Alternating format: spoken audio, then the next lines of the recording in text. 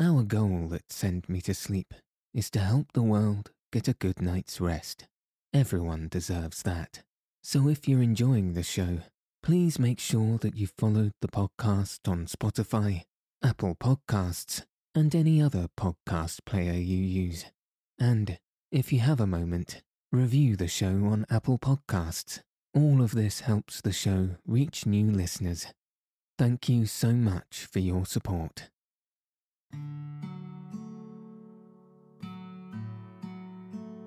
Welcome to Send Me to Sleep, the place to find a good night's rest. Tonight, I'll be reading The Yosemite by John Muir, Part 11, Chief Tenaya.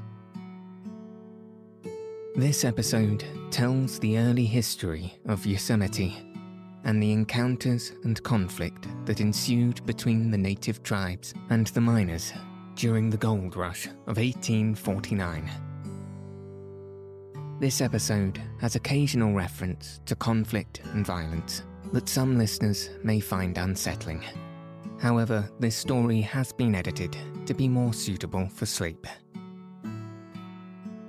If you haven't already, find a nice place to get cozy.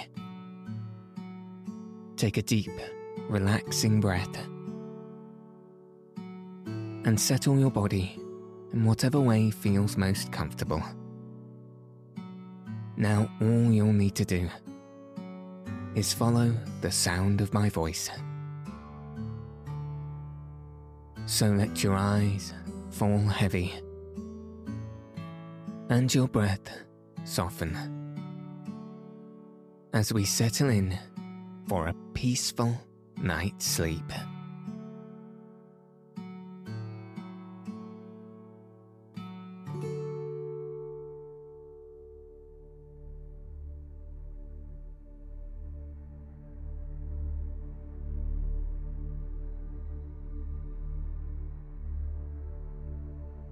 Early history of the valley.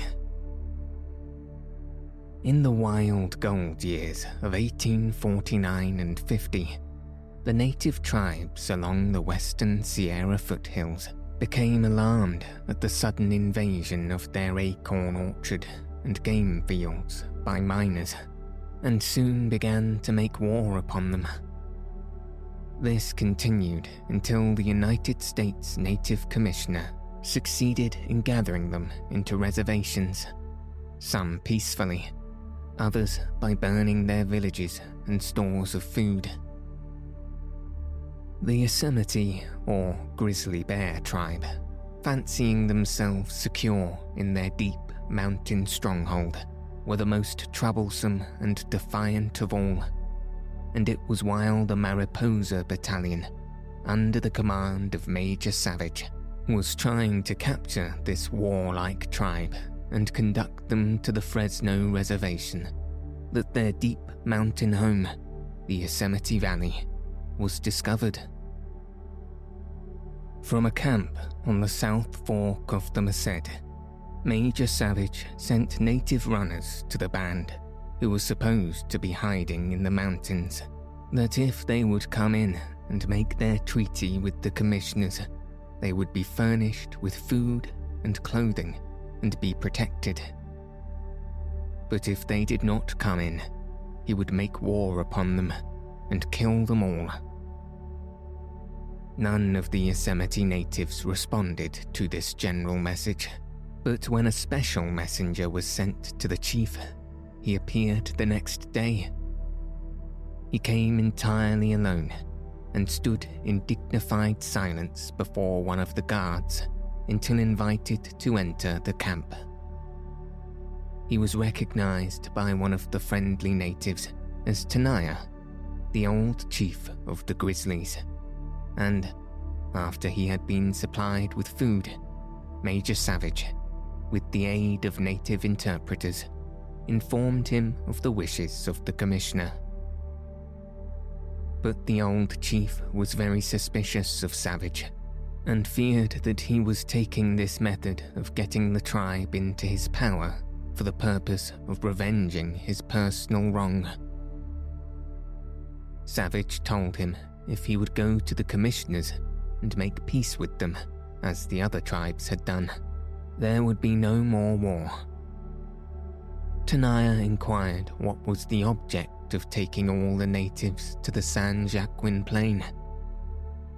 "My people," said he, "do not want anything from the Great Father you tell me about. The Great Spirit is our Father, and he has always supplied us with all we need. We do not want anything from white men. We are quite capable of doing our own work. Go then, let us remain in the mountains where we were born, where the ashes of our fathers have been given to the wind. I have said enough." To this the Major answered abruptly, "If you and your people have all you desire, why do you steal our horses and mules? Why do you rob the miners' camps? Why do you murder the white men and plunder and burn their houses?" Tenaya was silent for some time. He evidently understood what the Major had said, for he replied, "My young men have sometimes taken horses and mules from the whites. This was wrong. It is not wrong to take the property of the enemy who have wronged my people. My young men believed that the gold diggers were our enemies. We now know they are not, and we shall be glad to live in peace with them. We will stay here and be friends. My people do not want to go to the plains. Some of the tribes who have gone there are very bad. We cannot live with them. Here we can defend ourselves." To this, Major Savage firmly said, "Your people must go to the commissioner. If they do not, your young men will again steal horses and kill and plunder our people. It was your people who robbed my stores, burned my houses, and killed my men. If they do not make a treaty, your whole tribe will be destroyed. Not one of them will be left alive." To this, the old chief replied, "It is useless to talk to you about who destroyed your property and killed your people. I am old, and you can kill me if you will, but it is useless to lie to you. Therefore, I will not lie to you, but if you will let me return to my people, I will bring them in." He was allowed to go. The next day, he came back and said his people were on their way to our camp to go with the men sent by the Great Father, who was so good and rich. Another day passed, but no natives from the deep valley appeared. The old chief said that the snow was so deep and his village was so far down that it took a long time to climb out of it. After waiting still another day, the expedition started for the valley. When Tenaya was questioned as to the route and distance, he said that the snow was so deep that the horses could not get through it. Old Tenaya was taken along as guide. When the party had gone about halfway to the valley, they met the Yosemites on their way to the camp on the South Fork. There were only 72 of them, and when the old chief was asked what had become of the rest of his band, he replied, "This is all of my people that are willing to go with me to the plains. All the rest have gone with their wives and children over the mountain to the Mono and Tulum tribes." Savage told Tenaya that he was not telling the truth, for natives could not cross the mountains in the deep snow, and that he knew they must still be in his village or hiding somewhere near it. The tribe had been estimated to number over 200. Major Savage then said to him, "You may return to camp with your people, and I will take one of your young men with me to your village to see your people who will not come. They will come if I find them." "You will not find any of my people there," said Tenaya. "I do not know where they are. My tribe is small. Many of the people of my tribe have come from other tribes, and if they go to the plains and are seen, they will be killed by the friends of those with whom they have quarreled.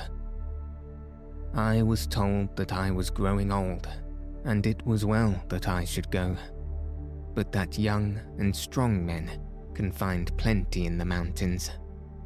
Therefore, why should they go to the hot plains to be penned up like horses and cattle? My heart has been sore since that talk, but I am now willing to go, for it is the best for my people." Pushing ahead, taking turns in breaking a way through the snow, they arrived in sight of the great valley early in the afternoon, and, guided by one of Tenaya's natives, descended by the same route as that followed by the Mariposa Trail, and the weary party went into camp on the riverbank opposite El Capitan. After supper, seated around a big fire, the wonderful valley became the topic of conversation, and Dr. Burnell suggested giving it a name. Many were proposed, but after a vote had been taken, the name Yosemite, proposed by Dr. Burnell, was adopted almost unanimously to perpetuate the name of the tribe who so long had made their home there. The native name of the valley, however, is Ahwahnee. The natives have names for all the different rocks and streams of the valley, but very few of them are now in use by us European settlers. Pohono, the Bridal Veil, being the principal one. The expedition remained only 1 day and 2 nights in the valley, hurrying out on the approach of a storm, and reached the South Fork headquarters on the evening of the 3rd day after starting out. Thus, in 3 days, the round trip had been made to the valley. Most of it had been explored in a general way, and some of its principal features had been named. But the natives had fled up the Tenaya Canyon Trail, and none of them was seen, except an old woman, unable to follow the fugitives. A second expedition was made in the same year under command of Major Bowling. When the valley was entered, no natives were seen, but the many settlements with smouldering fires showed that they had been hurriedly abandoned that very day. Later, 5 young natives who had been left to watch the movements of the expedition were captured at the foot of the 3 brothers after a lively chase. 3 of the 5 were sons of the old chief, and the rock was named for them. All of these captives made good their escape within a few days, except the youngest son of Tenaya, who was shot by his guard while trying to escape. That same day, the old chief was captured on the cliff of the east side of the Indian Canyon by some of Bowling's scouts. As Tenaya walked towards the camp, his eye fell upon the dead body of his favourite son. Captain Bowling, through an interpreter, expressed his regret at the occurrence, but not a word did Tenaya utter in reply. Later, he made an attempt to escape, but was caught as he was about to swim across the river. Tenaya expected to be shot for this attempt, and when brought into the presence of Captain Bowling, he said in great emotion, "Please, end it for me, sir. Yes, end it for me, like you ended it for my son, and as you would for my people if they were to come to you." You would end it for all of my tribe if you had the power. Yes, Sir America, you can now tell your warriors to kill the old chief. You have made my life dark with sorrow. You killed the child of my heart. Why not kill the father? But wait a little, and when I am dead, I will call my people to come, and they shall hear me in their sleep, and come to avenge the death of their chief and his son. Yes, Sir America, my spirit will make trouble for you and your people, as you have made trouble for me and my people. With the wizards, I will follow the white people and make them fear me. You may kill me, Sir Captain, but you shall not live in peace. I will follow in your footsteps. I will not leave my home, but be with the spirits among the rocks, the waterfalls, in the rivers and in the winds. Wherever you go, I will be with you. You will not see me, but you will fear the spirit of the old chief and grow cold. The Great Spirit has spoken. I am done. This expedition finally captured the remnants of the tribes at the head of Lake Tenaya and took them to the Fresno Reservation, together with their chief, Tenaya. But after a short stay, they were allowed to return to the valley under restrictions. Tenaya promised faithfully to conform to everything required, joyfully left the hot and dry reservation, and with his family returned to his Yosemite home. The following year, a party of miners was attacked by the natives in the valley, and 2 of them were killed. This led to another Yosemite expedition. A detachment of regular soldiers from Fort Miller under Lieutenant Moore, USA, was at once dispatched to capture or punish the murderers. Lieutenant Moore entered the valley in the night and surprised and captured a party of 5 natives. But an alarm was given, and Tenaya and his people fled from their huts and escaped to the Monos on the east side of the range. On examination of the 5 prisoners in the morning, it was discovered that each of them had some article of clothing that belonged to the murdered men. The bodies of the 2 miners were found and buried on the edge of Bridal Veil Meadow. When the captives were accused of murdering the 2 miners, they admitted that they had killed them to prevent the white men from coming to their valley, declaring that it was their home and that white men had no right to come without their consent. Lieutenant Moore told them through his interpreter that they had sold their land to the government, that it belonged to the white men now, and that they had agreed to live on the reservation provided for them. To this they replied that Tenaya had never consented to the sale of their valley and had never received pay for it. The other chief, they said, had no right to sell their territory. The lieutenant, being fully satisfied that he had captured the real murderers, promptly pronounced judgment and had them executed. Lieutenant Moore pursued the fugitives to Mono, but was not successful in finding any of them.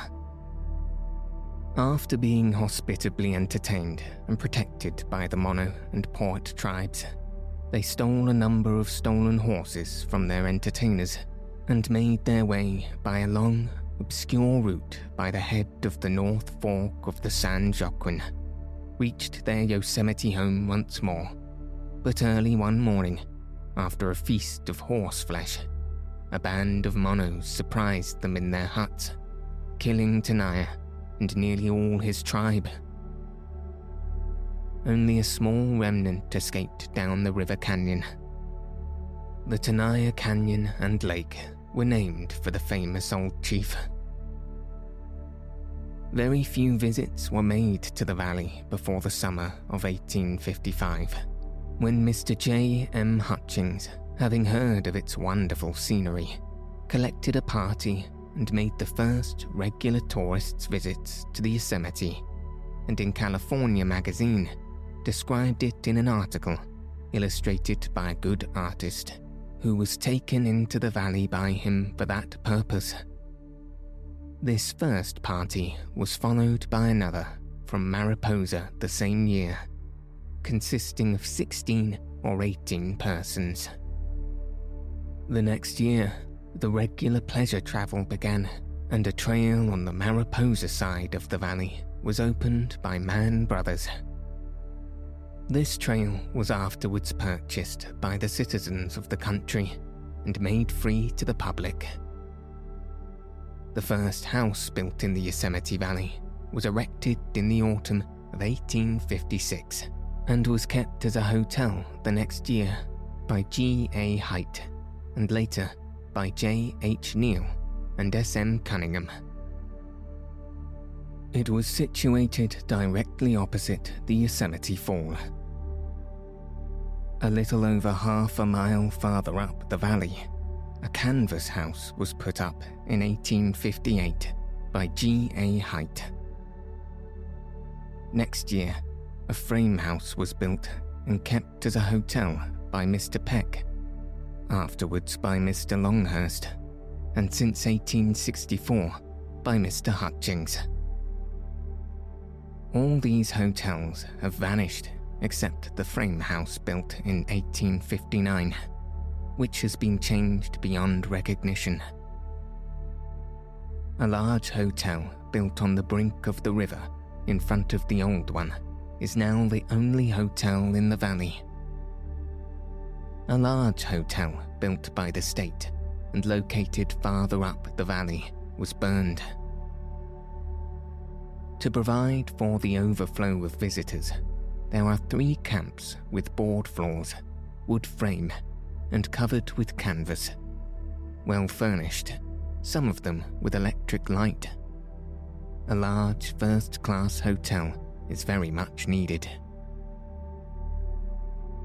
Travel of late years has been rapidly increasing, especially after the establishment, by Act of Congress in 1890, of the Yosemite National Park and the recession in 1905 of the original reservation to the federal government by the state. The greatest increase, of course, was caused by the construction of the Yosemite Valley Railroad by Merced to the border of the park, 8 miles below the valley. It is 80 miles long, and the entire distance, except the first 24 miles from the town of Merced, is built through the precipitous Merced River Canyon. The roadbed was virtually blasted out of the solid rock for the entire distance in the canyon. Work was begun in September 1905, and the first train entered El Portal, the terminus, April 15th, 1907. Many miles of the road cost as much as $100,000 per mile. Its business has increased from 4,000 tourists in the first year it operated to 15,000 in 1910. Lamon. The good old pioneer, Lamon, was the first of all the early Yosemite settlers who cordially and unreservedly adopted the valley as his home.